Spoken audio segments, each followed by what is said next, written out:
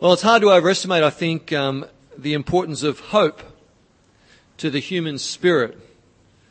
Hope is very, very important. To the long-term sick patient in hospital, hope plays a vital part in them recovering.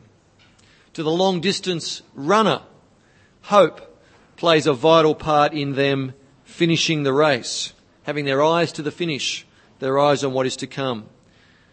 I guess in the tragedy, the absolute tragedy of suicide, more often than not, it's the lack of hope that drives someone to such a desperate decision. Hope. Of course, in the deep things of life, hope is so important because our present is often so difficult. Life is a struggle, isn't it? We struggle with things around us. We struggle with things inside us. Life is hard. And if that was all that there is, we would quickly, I think, sink into crippling despair.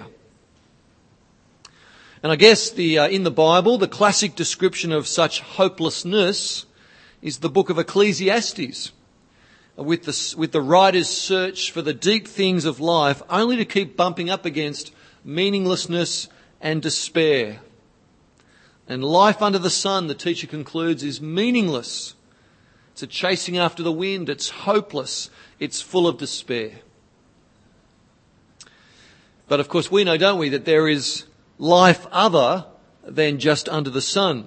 There is life, of course, with the Lord God at the very centre of it.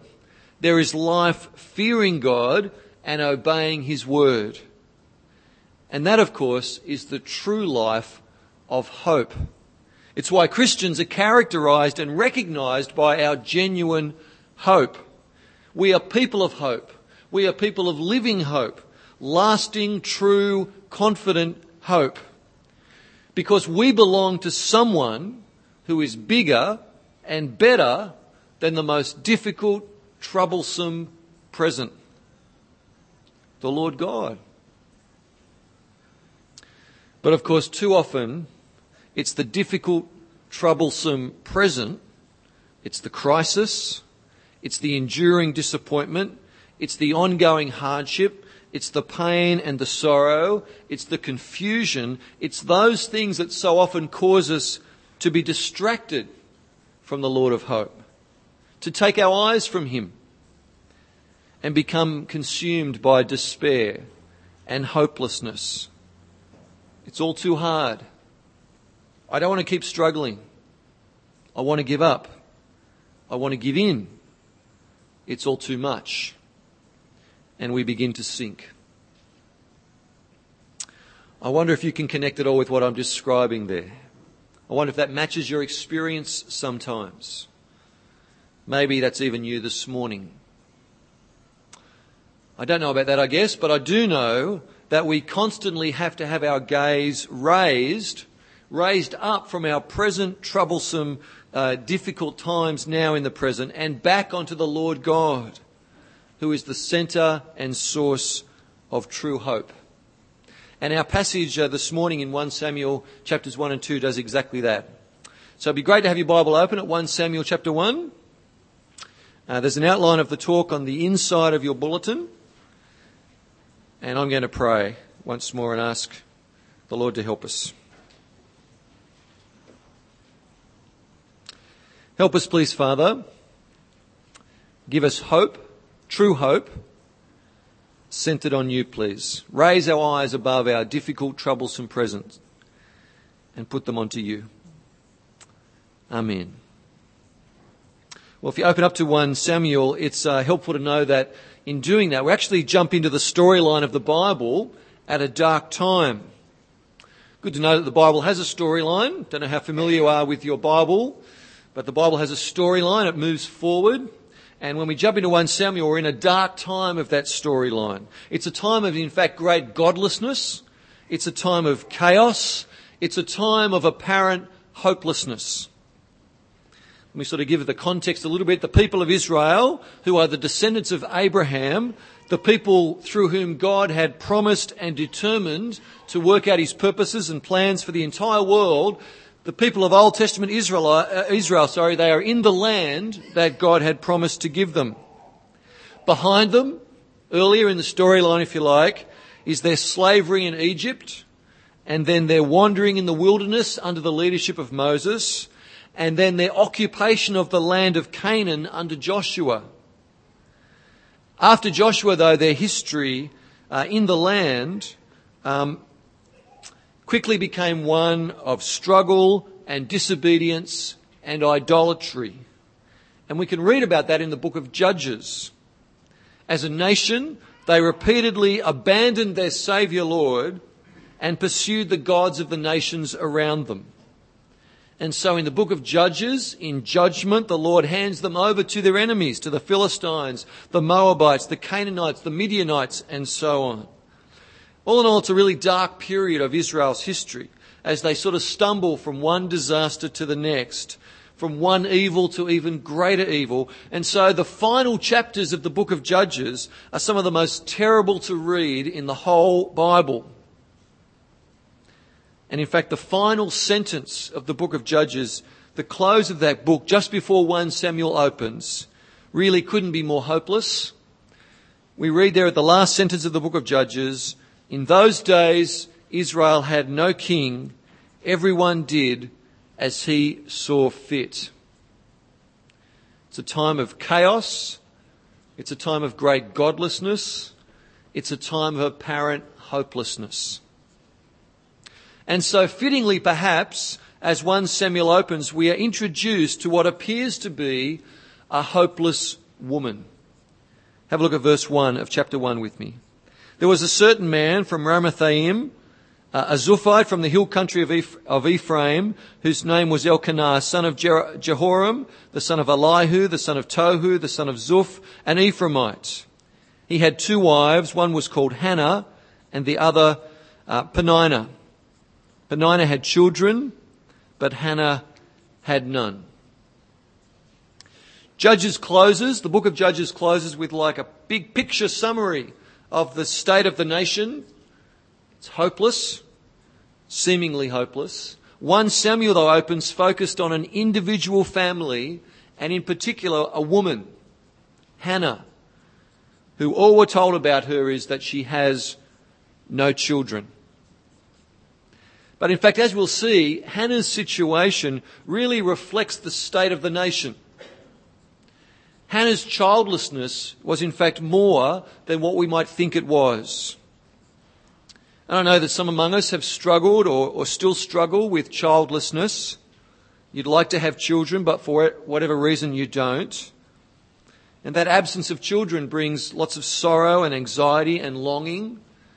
And it's made especially difficult as others around you have children, even multiple children. And you want to rejoice with them, but it's hard for your rejoicing not to be tinged with disappointment or even resentment or even anger. To want children and to not have them is a very difficult thing in our context. But Hannah's childlessness had an extra dimension that we don't have. Hannah belonged to the old covenant people of God. She dwelt in the physical land of promise, a land in which God had promised blessing with obedience to his word, a blessing that included blessing the wombs of the women. The Lord promised in the book of Deuteronomy that if they listened to the word of God, if they trusted and obeyed his word, none of them would be childless. He would love them, bless them, and multiply them. And so Hannah's childlessness, you see, had a particular theological dimension, a spiritual dimension to it that our childlessness today does not. Her childlessness is part of the bigger picture of disobedience and curse that Israel as a whole nation was struggling under. Her childlessness was part of this grim picture of hopelessness of this time. And Hannah feels the weight of her situation very keenly. Especially, it would seem, when each year the family would travel to Shiloh, to the temple there, to offer sacrifices. Let's read of it in verse 3. "Year after year this man went up from his town to worship and sacrifice to the Lord Almighty at Shiloh, where Hophni and Phinehas, the 2 sons of Eli, were priests of the Lord. Whenever the day came for Elkanah to sacrifice, he would give portions of the meat to his wife, Peninnah, and to all her sons and daughters. But to Hannah he gave a double portion because he loved her, and the Lord had closed her womb. And because the Lord had closed her womb, her rival kept provoking her in order to irritate her. This went on year after year. Whenever Hannah went up to the house of the Lord, her rival provoked her till she wept and would not eat.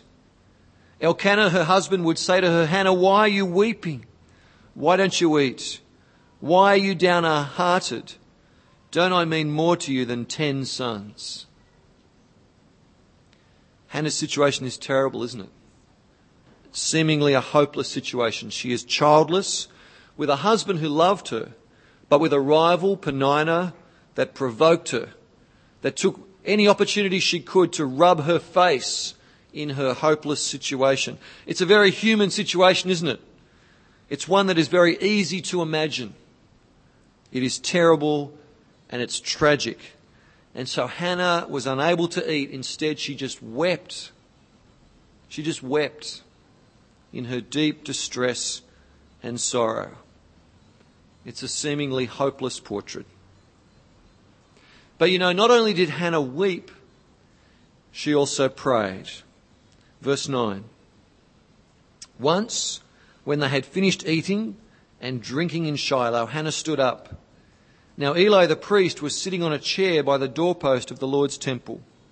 In bitterness of soul, Hannah wept much and prayed to the Lord. Friends, please notice with me what a helpful model Hannah is to us here. Her suffering is very, very deep. Her despair is immense. And in her despair, in her sorrow, in her suffering, she prays to the Lord. Out of her great anguish and grief, she prays in her heart. She pours out her soul to the Lord. Back in verse 5, we're told that it was the Lord who had closed her womb. And so to the Lord, Hannah goes in prayer. Which is a strange response in some ways, don't you think? Perhaps a more sensible response might be to shun the Lord who had closed her womb, to hate him, to curse him. That's certainly the response of many people in the face of tragedy or pain or sorrow. But Hannah's response is the response of faith. She prays to the very same Lord Almighty who has closed her womb. She prays to the Lord who is all-powerful. She prays to the Lord who is well able to help her. She prays to the Lord assuming that he might be willing to help her. For Hannah is convinced, you see, that the Lord is almighty and powerful and strong, but he's not just powerful and strong, he is good and compassionate and merciful. That's what she assumes. And Hannah is a great example for us to follow. And you know what? Maybe even now, things are happening or not happening in your life which have caused you, or perhaps are tempting to cause you, to turn away from the Lord, to look elsewhere. Maybe you are angry with the Lord for what he has done or what he hasn't done. Maybe you are disappointed with the Lord. Maybe you are confused with the Lord. Can I encourage you to follow Hannah's lead? Pour out your soul to him. Weep before him. For yes, he is strong and he is mighty, but he's also good and compassionate and merciful. Hannah, you see, she is desperately sad. And so she prays. And the words of Hannah's prayer are stunning. Verse 11. And she made a vow, saying, O Lord Almighty, if you will only look upon your servant's misery and remember me, and not forget your servant, but give her a son, then I will give him to the Lord for all the days of his life, and no razor will ever be used on his head. Please notice Hannah's assumption there in her prayer. Hannah assumes that the Lord Almighty, enthroned in heaven, might look down upon the distress of some childless woman in Shiloh. The Lord Almighty, the maker of heaven and earth, might look upon Hannah in her lowly state. That is a stunning assumption, don't you think? And of course, one that is absolutely right. That's exactly what the Lord God is like. He cares for his people, and he invites even you to cast your anxieties onto him. That is a great privilege, don't you think? To take our burdens to the Lord in prayer, a great privilege. Yeah, a great privilege. Hannah prays. If you were to keep reading, you discover that after correcting the priest Eli, who thought she was a drunk, she heads back home to Ramah. And as the readers of 1 Samuel, you know, we want to know what's going to happen next. Not just because we want a happy ending, but because what's at stake is more than just Hannah. For if Hannah's dark situation, her childlessness, if that is part of the bigger, darker situation of Israel, then whatever the Lord might do for Hannah will reflect what he might do for the whole nation. And that should matter to even us here in Dubbo, because it's through this nation that God has determined and promised to work out his plans and purposes for the worlds. And so we read with great interest and bated breath, really. What will the Lord do in this seemingly hopeless situation, and this seemingly hopeless woman, and this seemingly hopeless prayer? Point 2 in your outline, and verse 19.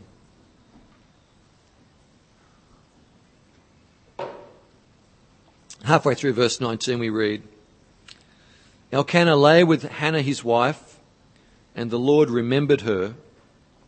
And so in the course of time, Hannah conceived and gave birth to a son. I wonder what you would, if I asked you what the key phrase of those 2 verses were, I wonder what you'd choose. The key phrase. You know, it's not Hannah conceived. Well, that's pretty great. It's not gave birth to a son, although that too is pretty great. The key phrase, the key truth of those verses is the Lord remembered her. Back in verse 11, if you have a glance, you'll see that in her prayer, Hannah pleaded with the Lord Almighty that he might remember her in her sorrow and affliction, and he did. The Lord Almighty remembered this poor, sorrowful woman. And it's not that he'd forgotten her. It's not that one day the Lord came across a misplaced to-do list with Hannah's name on it.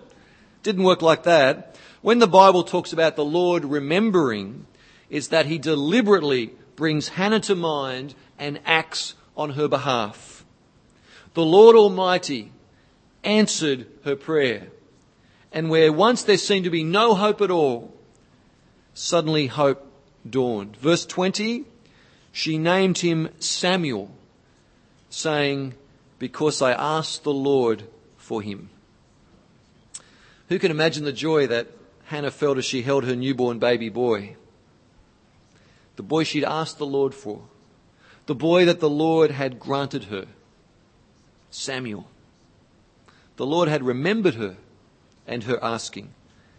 And so Hannah remembered her vow to the Lord. Verse 24. Verse 24.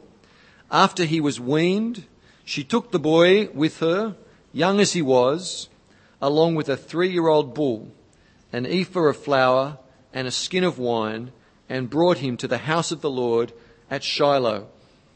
When they had slaughtered the bull, they brought the boy to Eli, and she said to him, as surely as you live, my Lord, I am the woman who stood here beside you praying to the Lord. I prayed for this child, and the Lord has granted me what I asked of him. So now I give him to the Lord. For his whole life he will be given over to the Lord. And he worshipped the Lord there.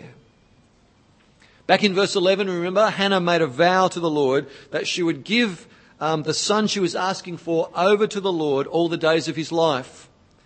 Back there in verse 11, when she said no razor would ever be used on his head, that was to be a symbol of his separation, of his having been dedicated to the Lord. And here we read of her keeping that vow. Samuel is weaned, which might mean he's as old as 3 years of age. And at that time, Hannah presented Samuel to Eli the priest in the temple of the Lord at Shiloh, so that Samuel might serve the Lord all his life.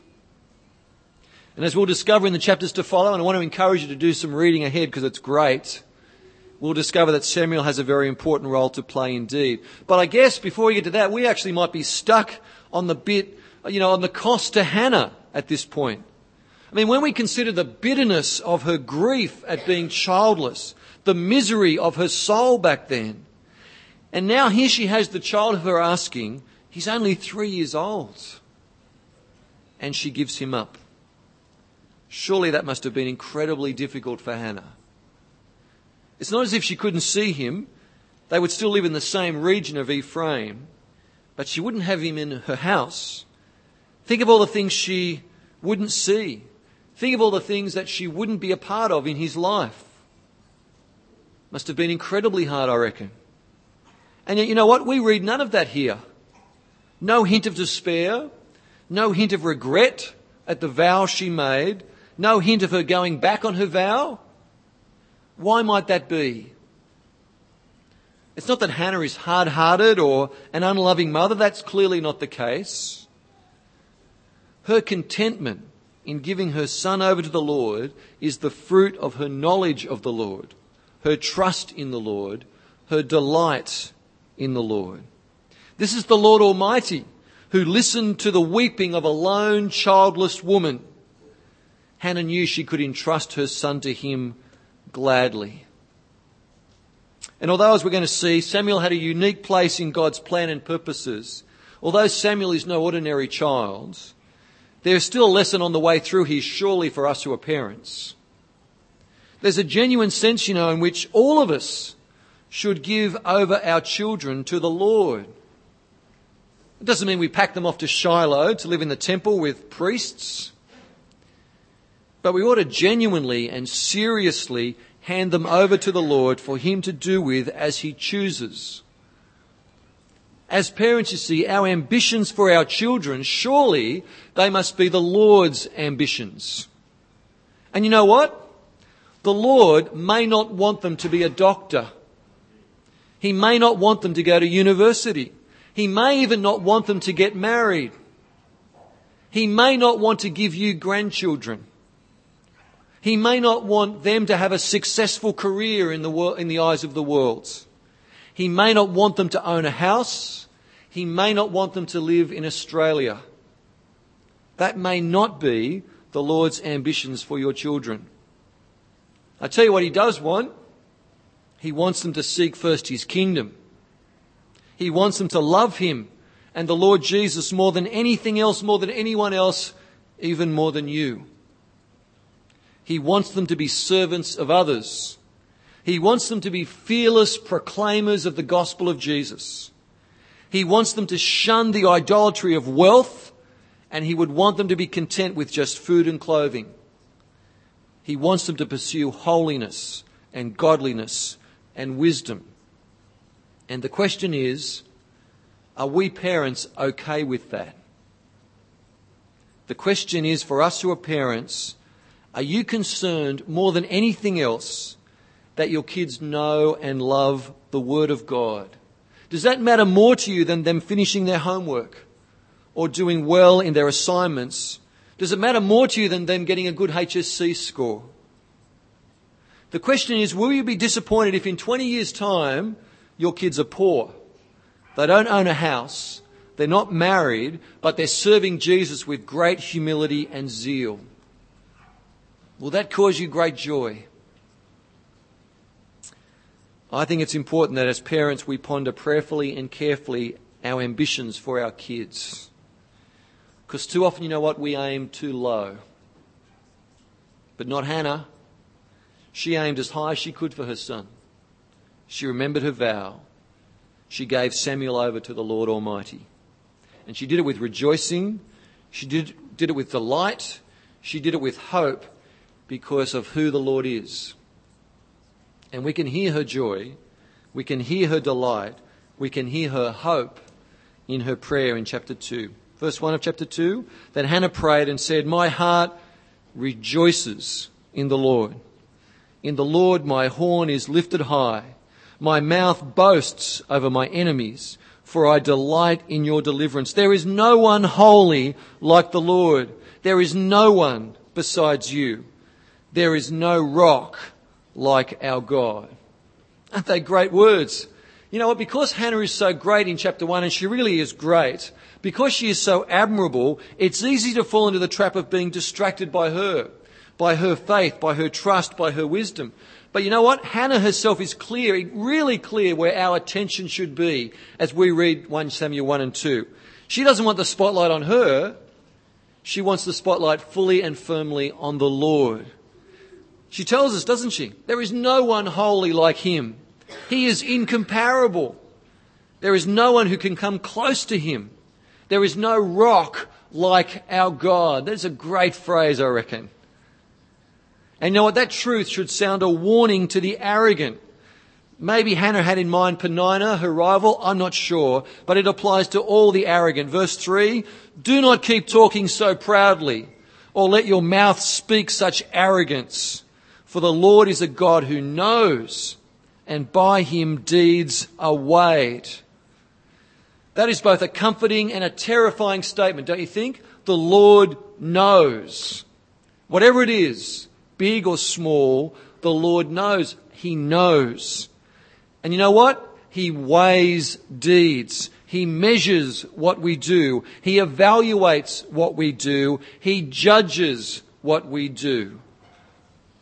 And because he is the Lord Almighty, he acts on what he knows. Verse 4, "The bows of the warriors are broken, but those who stumbled are armed with strength. Those who are full hire themselves out for food, but those who are hungry hunger no more. She who was barren has borne 7 children, but she who has had many pines away." See the theme of those verses? The Lord acts, and he acts to bring reversal. He acts to turn things on their heads. He acts to reverse the ways of this world, if you like. The full become hungry. The hungry becomes full. As Hannah herself had experienced, the childless bears children. Where there seems no hope, the Lord can bring hope. The Lord can do anything. Even death and life is within his power. Verse 6, "The Lord brings death, the Lord makes alive. He brings down to the grave, he raises up. The Lord sends poverty and wealth. He humbles, he exalts. He raises the poor from the dust. He lifts the needy from the ash heap. He seats them with princes and has them inherit a throne of honour. For the foundations of the earth are the Lord's. Upon them he has set the worlds." It's a great description of the Lord in these verses. We ought to ponder these things more at home. The Lord is the Lord Almighty. He is the maker of heaven and earth. He has incomparable power. And you know what? He acts on behalf of his people. Needy people, downtrodden people, poor people. He humbles the so-called exalted, and yet he exalts the humble. Like Hannah. And as we've seen that played out in the life of Hannah, you know what, that gives us hope. It ought to give us hope for the wider picture of Israel and indeed the wider picture of the world. Verse 9, "He will guard the feet of his saints, but the wicked will be silenced in darkness. It is not by strength that one prevails. Those who oppose the Lord will be shattered. He will thunder against them from heaven. The Lord will judge the ends of the earth. He will give strength to his king and exalt the horn of his anointed." Friends, the Lord Almighty, he's not impotent or weak or passive. He established the foundations of the earth and he rules the world. And because he rules, there is no hope for any who might oppose him. No one can stand against the Lord and survive his fearsome wrath. And we'll see that clearly in the chapters to follow in the coming weeks. And indeed, these verses of Hannah anticipate much of what's to come. But because the Lord rules, There is great and lasting hope for those who belong to him. And that hope is to be found centred in his King. Did you see? His anointed one, the Christ, the one who rules on his behalf. Blessed are all those who take their refuge in him. Hannah was in a seemingly hopeless situation, but her confidence rested rightly in the Lord of hope. The Lord Almighty remembered even her.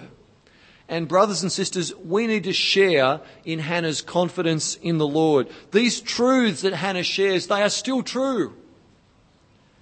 But of course, in a real way, they are even more true for us, aren't they? We have even more reason for such confidence that Hannah had.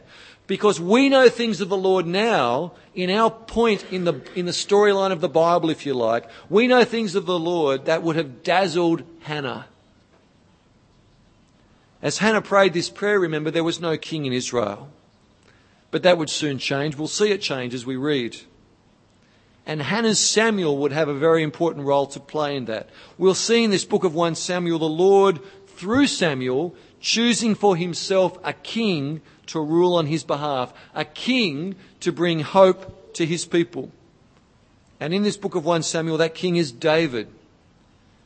But even he was just a forerunner to the ultimate king, the ultimate source of hope for this world. And you know what? Although she didn't know it, Hannah in her prayer was anticipating with joy the everlasting reign of Christ Jesus, the Son of God, the ultimate anointed one. At just the right time, in the same way that the Lord remembered Hannah, the Lord remembered his promise to Abraham to bring blessing through his family to the worlds. And so another ordinary family, Joseph and Mary, received an even more extraordinary baby, Jesus.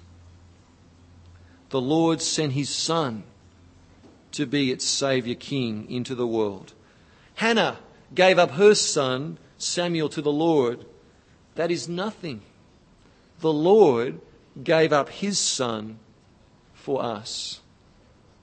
The King has come to bring hope to this world. The King has come and he has conquered death and sin, the very things that are at the heart of all that makes our present so difficult and so troublesome. Death and sin, they have been conquered. In his death and his resurrection, Christ Jesus has conquered them all.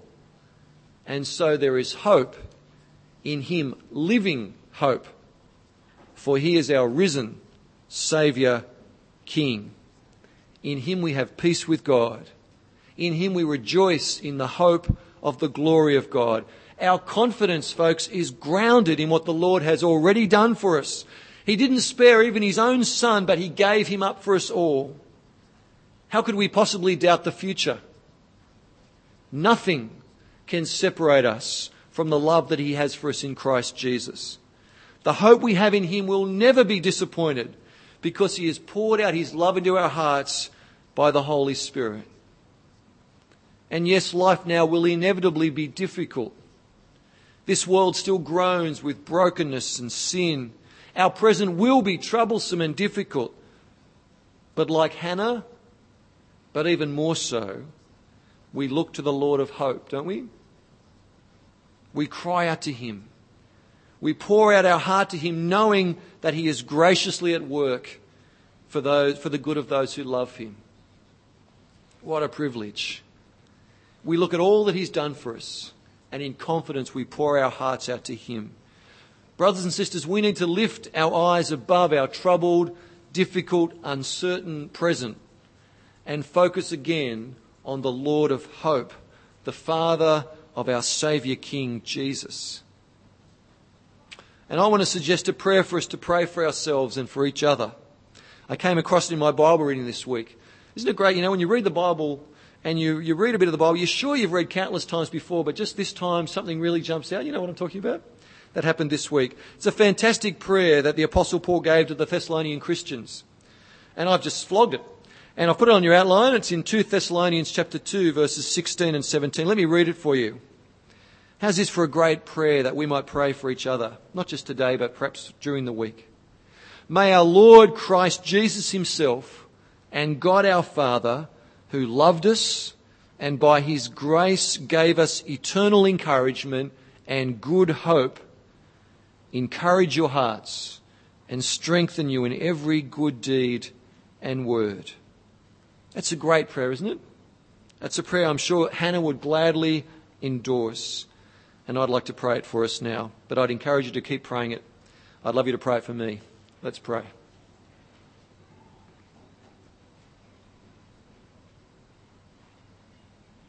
Lord Jesus, God our Father, you've loved us.